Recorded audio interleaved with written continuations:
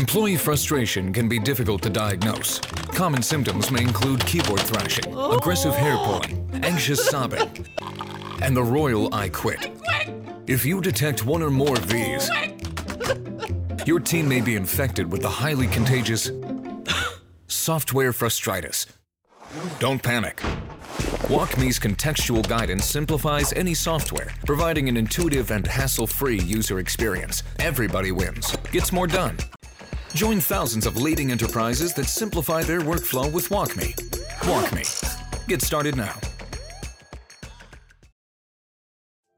Introducing the new era of digital identity with Socure, the leading provider of digital identity verification solutions. The world is shifting to digital services. More and more people are expecting everyday transactions and government services to be readily available online. But this shift has also created new opportunities for fraudsters and identity thieves, which can put individuals and organizations at risk. That's why Socure has developed a suite of cutting-edge digital identity verification solutions that can help prevent fraud while also ensuring equitable access for all demographics. Socure leverages machine learning, AI, and biometric capture to provide fast and accurate verification, even for those without traditional forms of identification. Whether you're a government agency looking to modernize your identity verification processes or a business looking to protect your customers and prevent fraud, Socure has the expertise and technology to help. Join the digital identity revolution with Socure and help build a more secure, efficient, and equitable world. Visit Socure.com to learn more. That's SOCURE.com.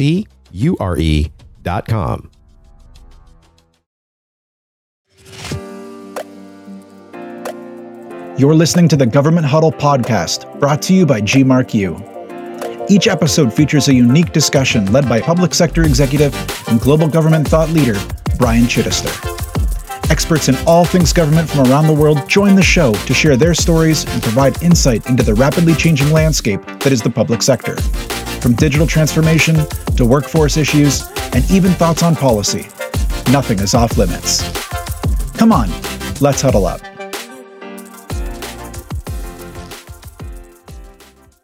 You asked a question before about kind of what I've taken maybe from other people.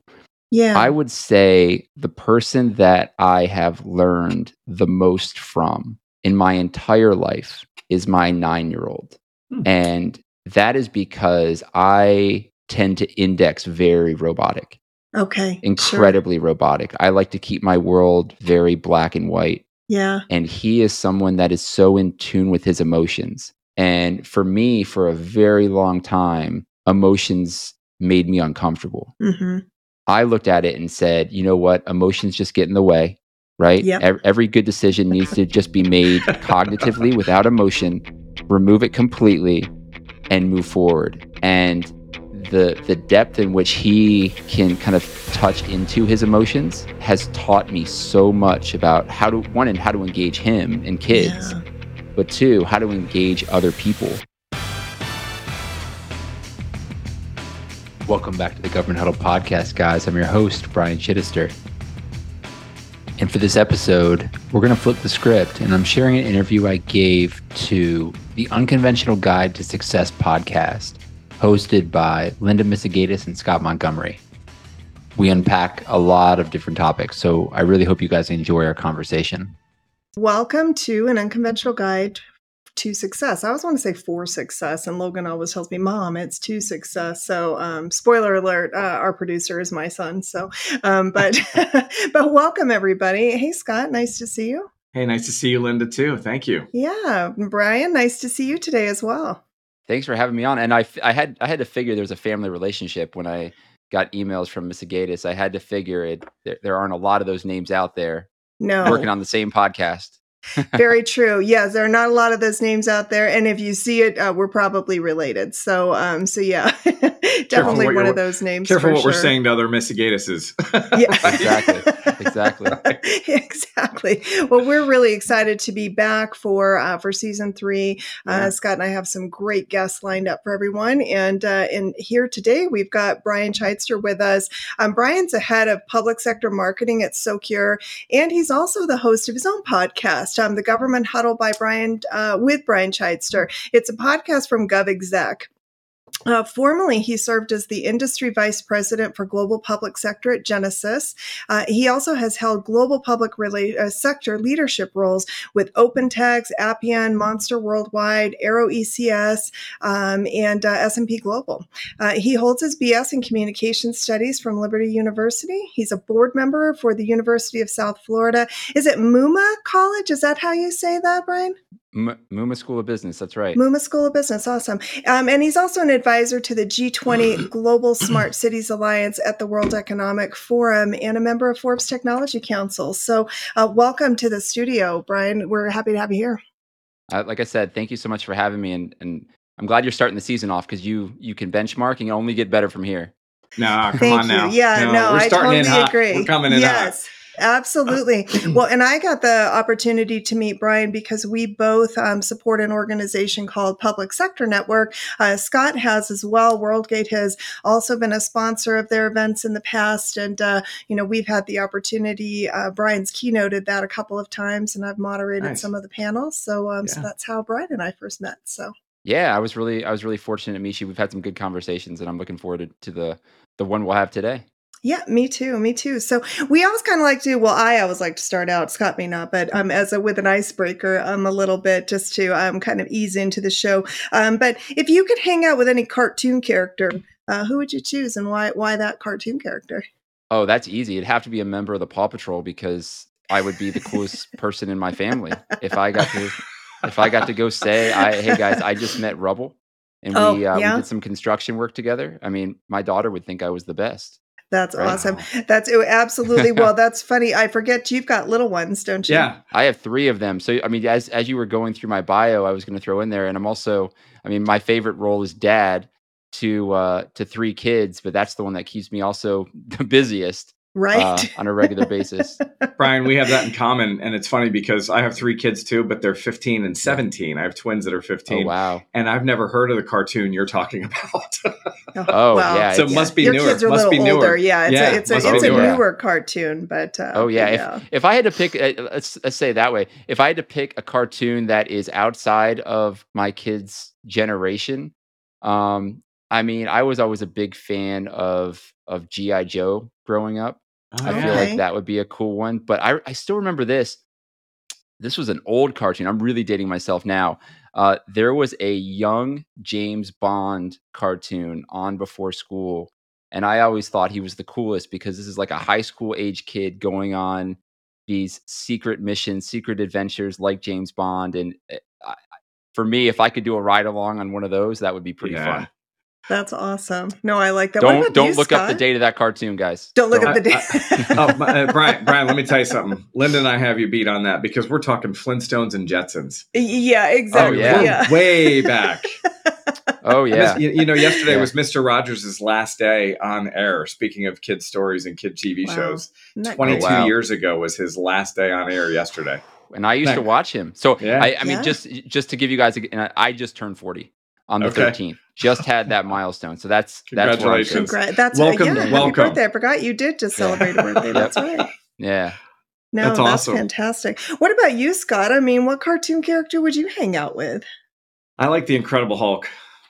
I like the Incredible Hulk a lot. Right. I think it's great that you can actually manifest yourself into something that is different than the way you are. And we're constantly morphing and evolving. So I always love the Incredible Hulk.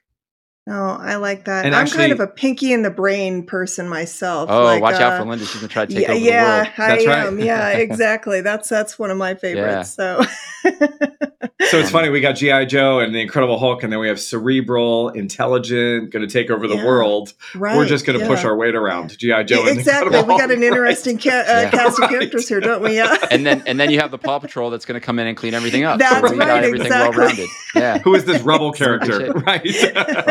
See, I'm not going to spoil it for you, Scott. All right. You gotta watch now you're going to go have to do your research. That's it. Exactly. I'm in. I love I'm it. in. That's great. Oh my goodness. That's great. Well, Brian, I know in your world, you focus a lot on in the federal space. So why did you choose that path? Like, what made you kind of head down the route of government, and why specifically federal? Because there, you could go both ways, and SL, state and local is definitely different than the federal market. So why Well, that so I area? actually do focus on state and local as well. Oh, So all right, good to know. yeah, so I would actually say in my role right now, there's probably more of an emphasis on the Okay, state level governments, especially okay, as we deal with. So as Linda mentioned, I'm the head of our public sector marketing team at SoCure, and we do digital identity verification. Think when you're going in to do payments to government or get disbursements from government, making sure you're verifying and saying of all those Misegadis we talk about that are out there, you yeah, are Linda Misegadis. You are the Linda Misegadis that's trying to represent herself to get those disbursements. And the reason why I say that is there's a lot of that happening at the state level, right? A lot of programs that's that are true. supporting Yeah, citizens. So we have a lot of state level government relationships that we build, but also federal too. There's obviously a lot of citizen facing programs. I mean, sure. the middle of April, right? I mean, we go in and pay our taxes. That's a huge Yep. one. But there's a lot of programs. But even beyond that, I've had global roles in the past where I've dealt with various levels of government all over the world. One of the coolest projects I worked on was with the government of Qatar, doing a full digital transformation project on their customer experience or citizen experience platform Wow. in the run up to the FIFA World Cup that just happened there. Wow. So Okay. they were going to have a massive ingestion, obviously, of tourism, Yep. visas, all of that, and we supported that program for them. Which I'm a huge soccer guy, so Okay. I thought it was incredibly cool. But yeah, so it's been domestic, it's been international at all Wow. levels of government. And to get Okay. to the spirit of your question, which was kind of how I got here, Yeah. um, it's it's one of the reasons why I was excited to have this conversation because all the guests that I bring onto my show, when we get into their careers, I hear this all the time. My path to this job or this role was not a straight line. It wasn't linear, just Yeah. like your tagline is. Yeah. And that couldn't be further from Wow. or that couldn't be closer to the truth than for Sure. me. I went to college and I played soccer, and that's what I focused on. I played Division 1 soccer. I actually played a year professionally. And when I got to school, I didn't know exactly what I wanted to be, but I started doing marketing classes, and I just fell in love with communication Yeah. and engaging people and finding creative ways to get people to take action. So much so that I was staying late after class, working on projects longer than I should have, telling my coach I'm going to be late to Oh, practice. wow. Um, so when I finally had a chance to start my career, I live in the DC area. I always say you're either working for the government or doing business with the government.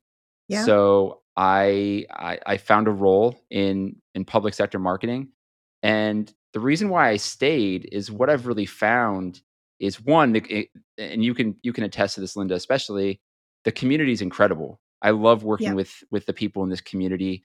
So many people that have helped me along the way, Mhm. mentored me, Yeah. but also, too, it's not something that everyone can do, and I'm Yeah. incredibly competitive. And you get into the government, the business of government space, anybody who's done that before understands the challenges and nuances that go into a role that engages government, and knowing that it's something that not everyone can do, and because I'm so competitive, I haven't left. It's just I love it. I'm Amazing. not the person that I mentioned I have 3 kids, so I'm not doing as much work on the weekends these days, but You're doing on more on the Sunday weekends. nights, Let's give that's Brian, give true. yourself a little bit credit. You're doing a lot That's more on the true. weekends than before. Yeah. That's But true. on Sunday night, I've never been the guy that said, "Oh, I don't want to go to work on Monday." I'm Yeah. opening up my laptop when the kids go to bed, and I'm getting ready for the week because I can't wait to dive in. And that hasn't changed, and I absolutely love it. You That's know, I want to fantastic. jump on something you just said, Brian, that I absolutely love, that I found really prominent in my career as well. And you said that is the people that you work with, right? Hmm. Hmm. The reason you get up in the morning, and the teams that you're building, the teams that you're part of, and the mission-based work that you plug Yep. into. is so important for the next generation and for people graduating college. It's so often that I hear in the college vortex, of which I just graduated college, 35 years in the making. Those students, I know, students tend to think that they're bringing a skill out into the real world, and where do they plug that skill in? And I have found it's often those people that you interact with and those teams that you build. And in what I've written about and what I've experienced in my book and what I've experienced in life, I found relationships to be key. I would love if you would just dive in for the sake of our audience and helping them understand that those partnerships, those long-lasting relationships, that mission-based work that you've plugged into that took you away from your hobby a little bit, but really satiated you. Who do you have in your world, and how did all that start for you? And is there one specific person or two that really guide you to this day, maybe? 100%. And real quick before I answer that question, you talked about purpose. And I've been doing a lot of reading recently, and I haven't gotten to your book, Scott, but I will. But there was a quote in this book that said, "Suffering ceases to be suffering when you find a purpose." Yeah. And when you're working really hard and it seems so difficult, all of that goes away when you have a purpose that you're driving towards, because your mission is what is central. You're not focused on how much it hurts or how hard it is or how big the mountain is. And it's the other part of that too is, as I've gone, I've learned it's not about the end goal as much as it is falling in love with the process. And if you fall in love with the process, then you're never going to stop, no matter how hard it is. I actually learned that from running. I'm a huge runner, and knowing that every single day I'm going to wake up and it's going to be the same run, but falling in love with the process of getting faster and getting better. That's really what you have to do. It's not about that end time at a race that you might do. It's about all the runs you did leading up to that and all the runs you're going to do after. So it's beautiful. Falling in love with the process is so important. But you talked about people, and then there's absolutely a few people that I can think of, and I'm almost hesitant to start naming people because there's so many. Right. One of the things I will say though is I am a firm believer in anybody that I've mentored.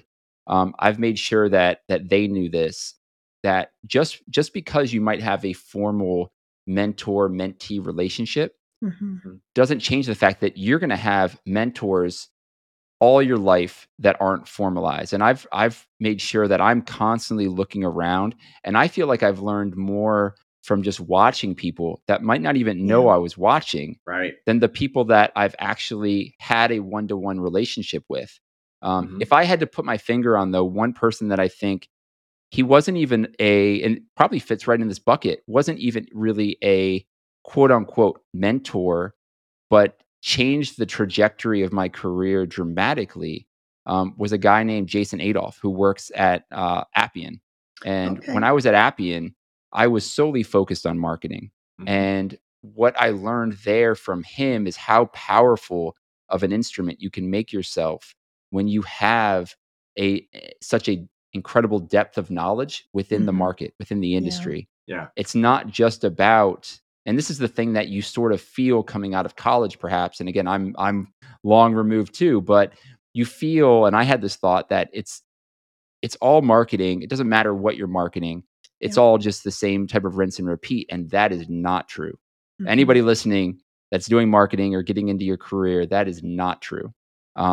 And especially in the government space, everything is so nuanced.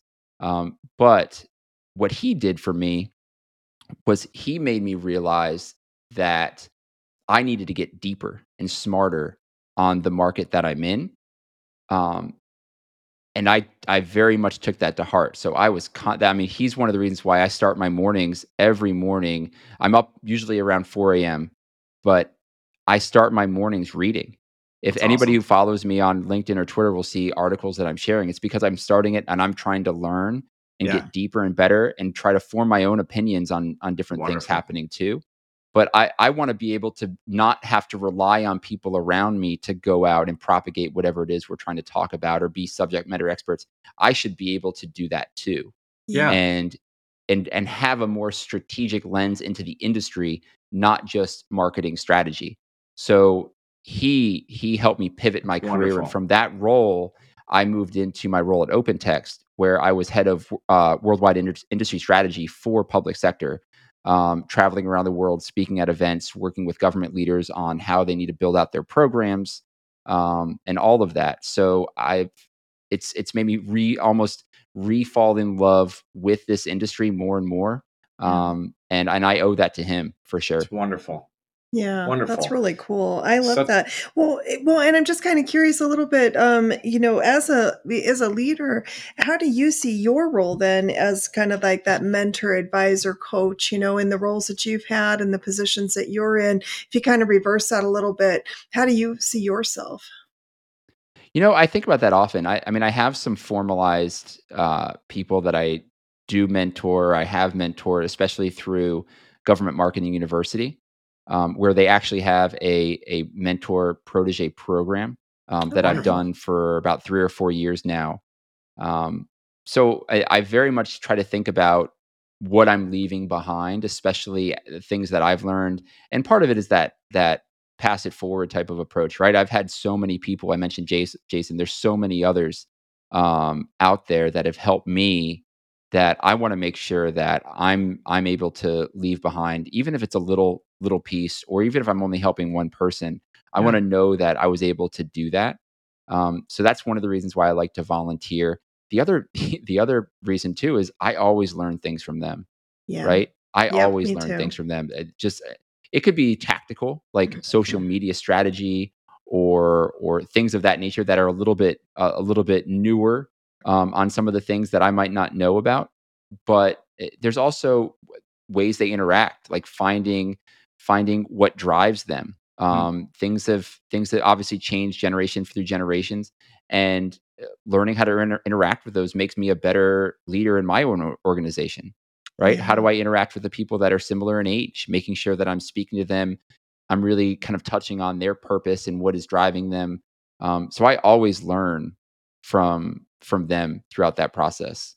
Oh, That's I love that. fantastic. I was talking with Larice Brown. You probably have met Larice before at one of the events, and she's just such a smart woman, and I really enjoyed talking with her. But she said something to me that really resonated, because I have a tendency sometimes to ruminate a little bit in the past, like, well, this is the way it used to be, and she likes to remind me frequently that times have changed. We're in a different environment, a different world, and so you have to look at things through the lens of today, because we do have a bad habit, especially the older we get, in wanting to kind of look back here and think, oh, well, this is the way it used to be. And Scott and I have even talked about this, about holding younger people to standards that don't apply to them today. It's a different world. It's a different environment, and how you approach things is not how we came up, and probably not even how you came up either, Brian. It's different. And I think that was an important lesson I took away from that. Well, I think it's really important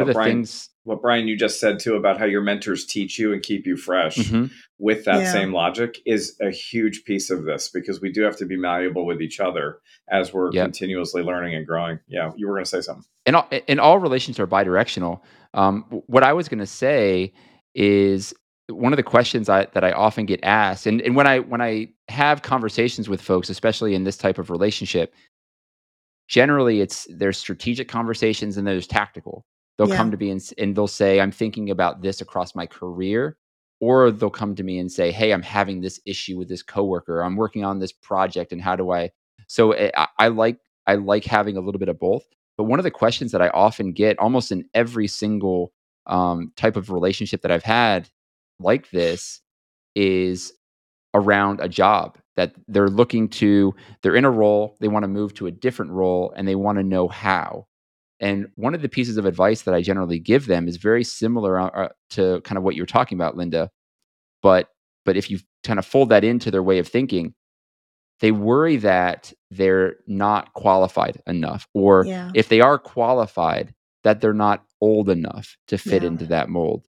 And one of the things that I tell them is, so much has changed over the past 10, 15, 20 years that you may be just as qualified, or even more so, than somebody who's 40 or 50, because you are a native to these things. And don't forget to lean on that type of experience, because it can really differentiate you throughout that process. You might be just as qualified as they are, if not more so. Age doesn't play a part in it. It's all about what you can bring to the organization, and make sure when you're talking to them, you're selling the fact that you are natively in these things. So just something to think about. If anybody's out there, they're thinking, hey, you know what, I need to fit into this mold to get this job. No, you just need to be you. I love Bring that. your skill sets into those roles, and you'll compete against anybody. Absolutely. Right. That's great advice. And I think especially today, as we hear so much conversation around things like imposter syndrome and trying to fit in. And as, just to your point, and particularly in an industry like government that is still very rooted in the older generation. I think it's one of the only workforces that actually has every single generation is still works in it. So it's true multi-generational environment, which can be challenging sometimes if you're a young person trying to think about how you break into an environment like that. And I love what you just said, because you're right. The world we live in today is really representative of where they are today, not where we were 20, 30, 40 years ago. So. Yeah, and it was so conventional back then, and the way the path is today being unconventional. And, there's so many executives that I work with and interact with at my firm here at WorldGate that are so feeling like they have imposter syndrome because they fell into the job, when really the leadership that they were reporting into saw their value, to you said, as being native to what the next level is, right? Yeah. And so because they didn't actually do it a way that they had envisioned of the past, they called it unconventional, which means imposter. And it really doesn't. There's so much now more about getting into careers and changing and shifting through osmosis and immersion. Yeah. And every new role should be uncomfortable. Yes. Right? That's something that I think they don't tell you when you start your career. You think if it's not, if you think hard. about it, and the analogy that I often use is when, if you're unlike some of the teams that I follow, like the Washington Commanders, most good teams pay players for what they're going to do, not for what they've already done. They've given some of that, right? But they're projecting into the future. So if they're getting these massive contracts, they're not paying you for what you've already done. They're paying you for what you're going to bring to this next role they're going to slot you into. And that's really with that comes a level of discomfort, right? Because you have something to live up to, but there's also, you're only going to get better. And that's what's so good about being uncomfortable, is you have to be uncomfortable to get better. There's a great book that I'm blanking on the author's name now, but it's called Deliberate Discomfort. It's by a former Army Ranger. And he goes through and he tells different stories from his career. And obviously the underlying piece of it is you have to get comfortable being uncomfortable. And if you can do that, it's going to bring and you pair that with a growth mindset, the sky's the limit. Well, so you should be seeking out opportunities to be uncomfortable. You shouldn't stay in your own zone. Yeah. I love the analogy you talk about how, and so many young entrepreneurs and folks emerging into their career, or people changing their career. I love what you just said. It's the first time I ever heard it in a way of looking at the Commanders and saying, you've been slotted for what's to be, not you've been validated for what you've been through. Those are two and I love that, because that's so important to absolve yourself of anything other than all these progressive behaviors like continual mindset, growth mindset rather, and sort of validating what you've been through and how it's recognized that could actually be the skills you need to traject into the future is so important to hear and resonate in for a minute together here, because I think that's where people get hung up a little bit on task and imposter syndrome versus potential and continual learning. Love that analogy. They're paying you for what's to be, and you've earned the position through willingness to immerse yourself into it, through being native to it, from where you've been, not only because of where you've been. That's really nice. It's a really nice thing to highlight.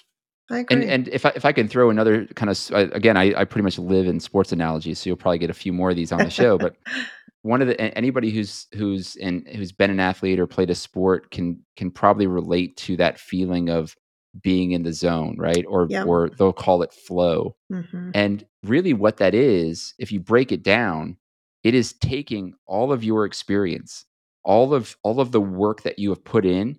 It's removing the part that gets in your way, which is the overthinking in your brain, and it's allowing all of that to manifest itself in that theater of sport. Right? So that's that same type of situation can happen in a workplace. Bring that experience. And I've had those feelings in the workplace. It absolutely happened. You can be sitting there you can be in front of your laptop working alone on a strategy, and you're just pulling from things, jotting it down. You're not even sure where it comes from. I often think when I'll come back to it the next day and think, man, would I have come up with this today? Right. And I'm so happy that I was working on it yesterday.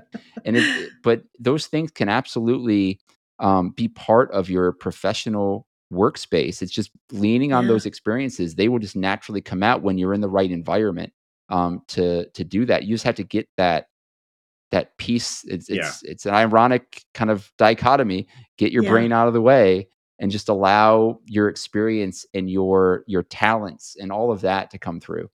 No, you're hitting on all cylinders, Brian. I mean, you're hitting on all cylinders. No, for sure. I love the theme of that. And your analogies are fantastic.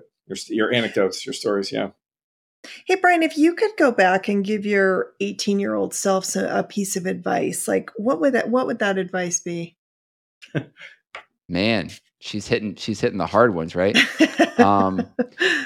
That's a good question. I think I have you asked a question before about kind of what I've taken maybe from other people.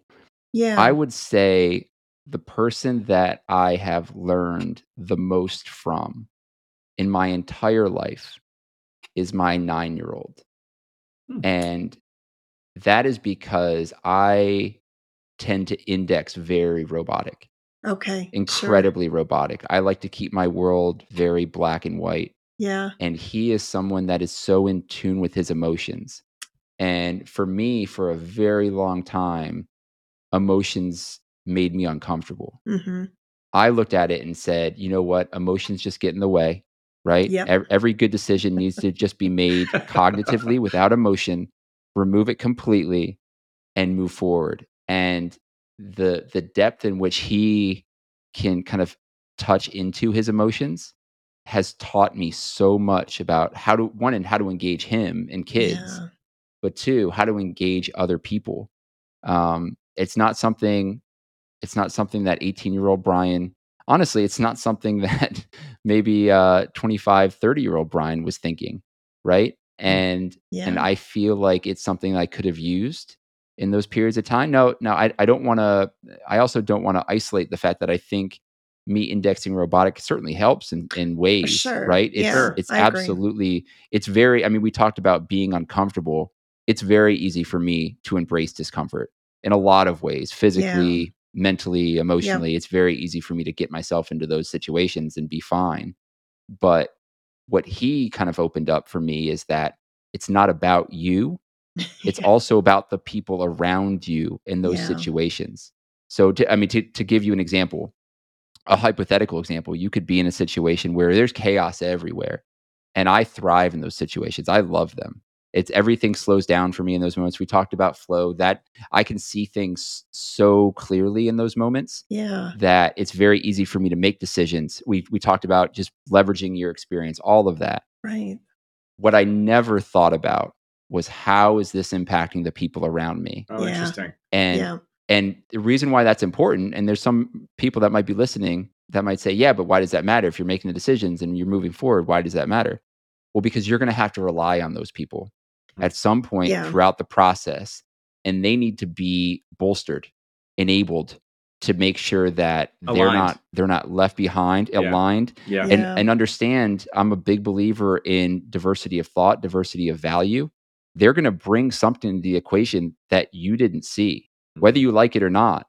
I might not have liked to hear that 15, 20 years ago, but it's absolutely true.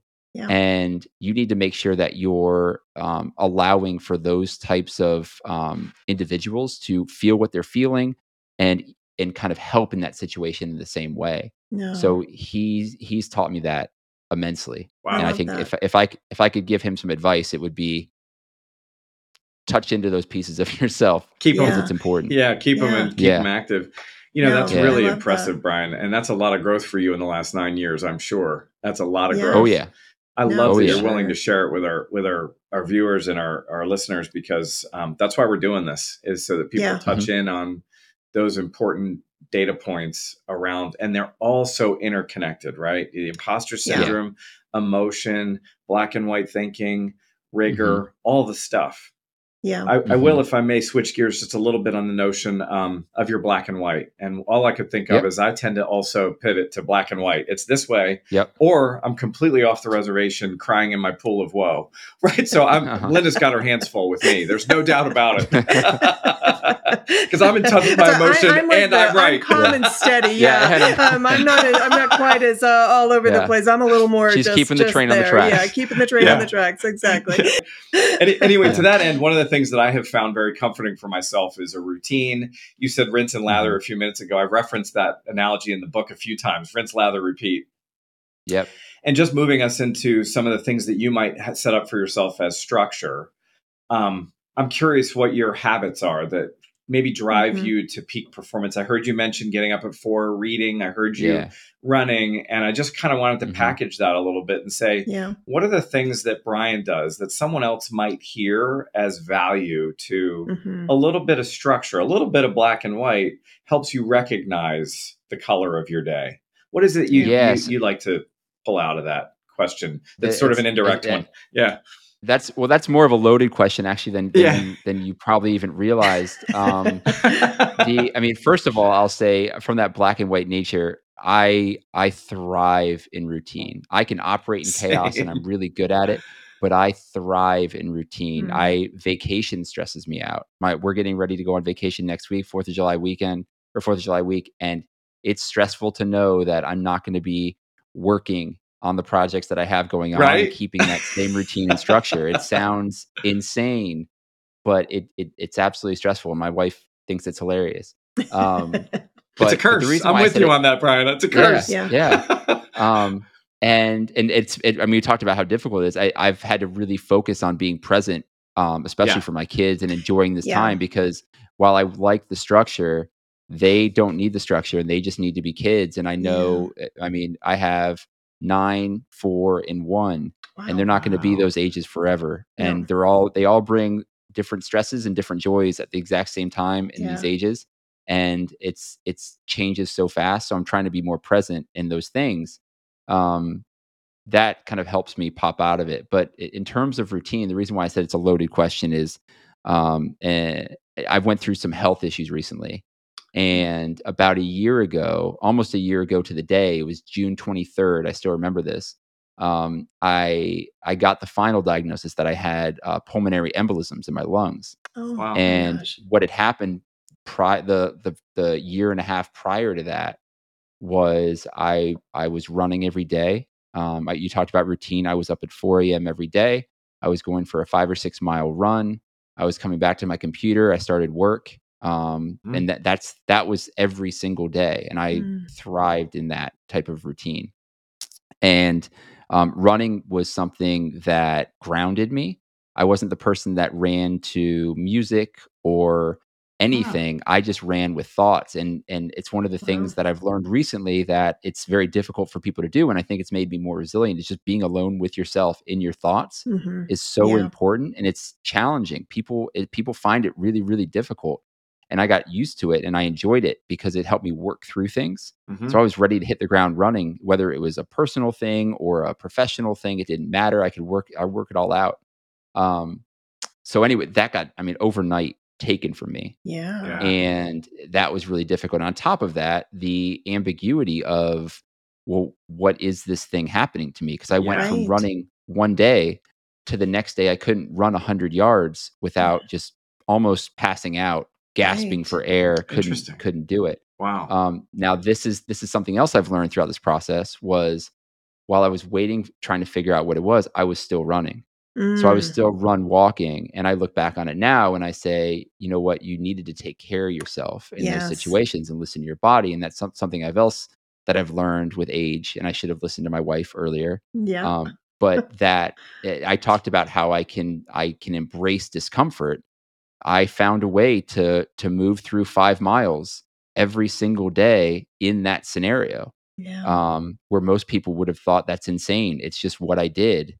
And when I finally got the diagnosis, because I went through a battery of tests and they were looking at everything, it was actually very easy for me to shut down running overnight, to say, okay, this is bigger than me. This is for my family. This is me taking care of myself. But how do I replace that routine? Right. And because I still need it, I still need something to help me get my brain in the right mindset, because I know I can be challenging to be around for anyone if I haven't had those types of things. But some people wake up and they need a cup of coffee and some time. I needed a run. I didn't need coffee. I didn't need anything. I needed a run, and I needed to work through my thoughts. And so I was figuring that out. And what I've been doing over the past year is twofold. One, getting up and walking, right? So I cover about 2.5 miles walking every single day. I don't miss a day. But two, I've been plowing through audibles and just listening to some of the best books out there and some of the best advice that I've gotten from books. Everything from self-help books to leadership books, into one that was surprisingly probably the best book that I've listened to, which is Matthew McConaughey's Green Light. Oh, really? I was wondering. I've been on the fence, because I love Matthew, but I've been on the fence about he's a little weird. Incredible. He's a little weird. And he'll only seem weirder after the book. But his story and how he actually pulls that into lessons that he learns. It's one of the best books that I've gone through. But all that to say, I think everybody needs. I mean, my wife's very different. My wife likes to work out, but she needs her cup of coffee and she needs some time to decompress in the morning. I think I drive her nuts sometimes because I've been up already and I'm just roaring to go and ready to go. And she's probably like, I need you to simmer down a little bit. But I think it's important to know that everybody needs something. It's just everybody's different. Well, I think that's the key. And that's the key right there that I think I was trying to address and sort of point out. You got to prioritize it. Yeah. And you have to do it. Yeah, exactly right. And, I heard in your processing of your action of running is actually a really good meditation for someone else who might not need the physical attribute. The rinse, lather, repeat aspect of getting up at 4, reading your book, doing your journaling, doing the things. It's exactly what I talk about in my book around habits really create the ability for you to start to work in a peak performance.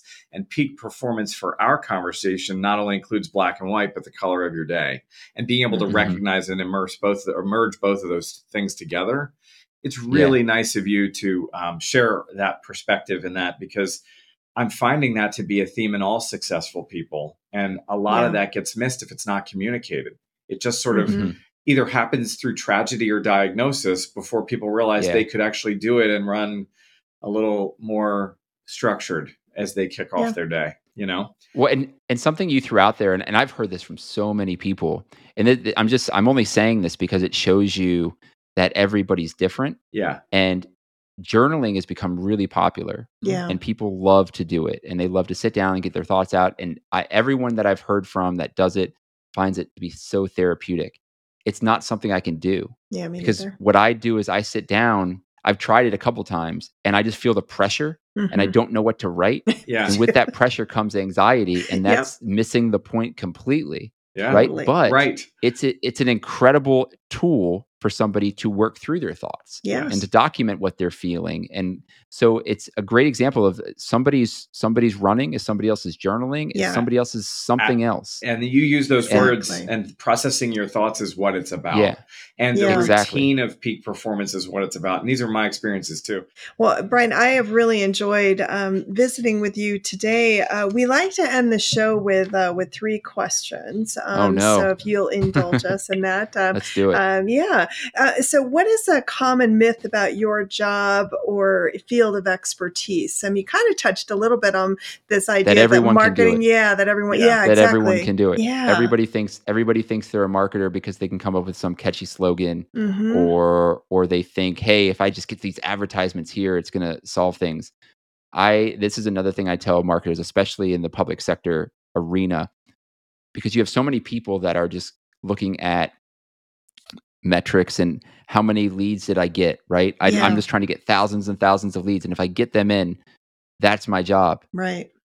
I flip that on its head completely. Yeah. My job is to create meaningful one-to-one interactions. I like that. If I can get the right person in front of the right person at the right time, then I've done my job. It's not if I've gotten 10,000 leads, if I've gotten that one right lead and working to get that is my job. I like that. But for me, it's that everybody can do it. Yeah, that's a really good one because you're right. I think that is one of those. And I'll admit I was guilty of that myself until I really started thinking about it from the government side of thinking, well, how hard is marketing? Well, it's pretty dang hard. So, and it isn't something, it's a skill for sure that it takes to do that. So I love that. That's a great one. I think there's an additional reminder on that's nice in our day of social media that I just came across the other day. As I'm marketing the book, I'm marketing my business, and I'm trying to keep a journal of my kids and all these different social media platforms that we have going on. Somebody relatively famous, and I know it relates to the Justin Bieber story too, but you just never know who's watching, right? And all it takes is one, and your message to be clear and concise. So I like the idea, Brian, that you're bringing that down to an organic sort of 1-to-1 ratio versus I've got more followers, so I'm a bigger entity. It doesn't really matter, Yeah. And if it's the right followers. Yeah. No, it's very really important. Really important for people to hear and to resonate with. And I think it does touch on your number 3 here, Linda, which is one thing about your job or field or expertise that almost no one agrees with you about. Might be this. So what is talk about that, Brian. That's what's one thing about your job or field of expertise that almost no one agrees with you about when you talk about it? That's interesting. I don't know if there's an overarching thing that nobody agrees with me on. I think if there are disagreements, it's probably more tactical or more specific. Yeah. I also I attribute that actually to less about me and more of the people that are around me. Yeah. I have some, especially at SoCure, Matt Thompson, Jordan Burris. I mean, we have some great leaders in that organization. Matt is a former special operations commander in the Army Ranger, was under General McChrystal. People like to say they'll ask him questions about his book, Team of Teams, and he says, "Yeah, I lived it," and the book came after. But incredible leadership, and Jordan's the same. He's the former chief of staff for the federal CIO at OMB. You talk about somebody who is so good, so thoughtful about what he's saying, but also so empathetic. He's so good at his job, at the same time cares about everybody around him. But it's a long way of saying I'm surrounded by so many great people that they also know that they hired me because of my background and my expertise. And it's not that they need to get out of the way, but they trust me to build things. And I will do refinements and tweaks, but there's rarely any big disagreements. There's a lot of trust within our organization. And that's one of going back to what we talked about in looking for roles and finding roles, that's the type of environment I look for too. Right. I mean, we often say that interviews are bi-directional, right? Yeah. So you need to be finding an environment that you can land in and thrive in. That's one of the big things that I prioritize. I prioritize work-life balance. I think that's incredibly important because I have 3 kids, and it's because I want to spend time with my 3 kids. I can tell you about a funny story about that later. And 2, trust, right? You want to trust the leaders and you want them to trust you. So those are a couple things I prioritize, but because of that, I don't really have situations where these overarching disagreements on big things. No, I like that. Good. I think that's good. Well, and my last question kind of ties a little bit back to a couple of nuggets you were just sharing with us, but is like, what is the most important lesson you've learned over your career? For me, it's alignment or identity. And what I mean by that is you have to know who you are, and it makes everything else so easy, right? If we talked, Scott, you talked earlier about being black and white. There's a lot of cons to that, but there's a lot of pros. My black and white pro is that I know what my priorities are, and it's very easy for me to say no when I know that is in direct conflict with my priorities. I was at an event. This is actually what I was alluding to. I was at an event a couple weeks ago. It was a networking event, and I'm standing around talking to a bunch of executives, right? Trying to network and do these things. And a woman came in. She brought up a great idea. It'd be fun is if we could bring our kid to kind of show them what we do. And I always get questions. And one of the guys said, well, I come here to get away from my kids. Interesting. And it was in that moment, I looked at my watch and I said, these aren't my people. I got to go. Yeah. Right. You can't see it behind me, but I have a sign that says family is everything. And it's because I walk into my office and that doesn't change. Yeah. So I make my decisions based on them first. Right. And I know that makes it easier for me to prioritize them. It's why work-life balance is so important. It's not because I don't want to drive to work or because I want time off. It's because I want time around my kids. Yeah. I want to work really hard, and then I want to jump in my car and drive over and coach my son's football team or soccer team, or make sure I can get my daughter has swim practice tonight. I want to be able to take her to that and do those things. My wife is incredible, and she gets them to most of the things during the day when they're, especially in the summertime. And but I want those experiences too. And she's great about trying to find ways for me after work to do those things. And I want to be able to do them. Yeah. So that's so important. But for me, it's alignment. It's knowing who you are and not sacrificing that for things that just aren't worth it. Fantastic. They're just not worth it. No, Fantastic. That's a great lesson to leave our listeners on is remembering that. So I really appreciate that. Brian, I have really enjoyed getting to know you even a little bit more.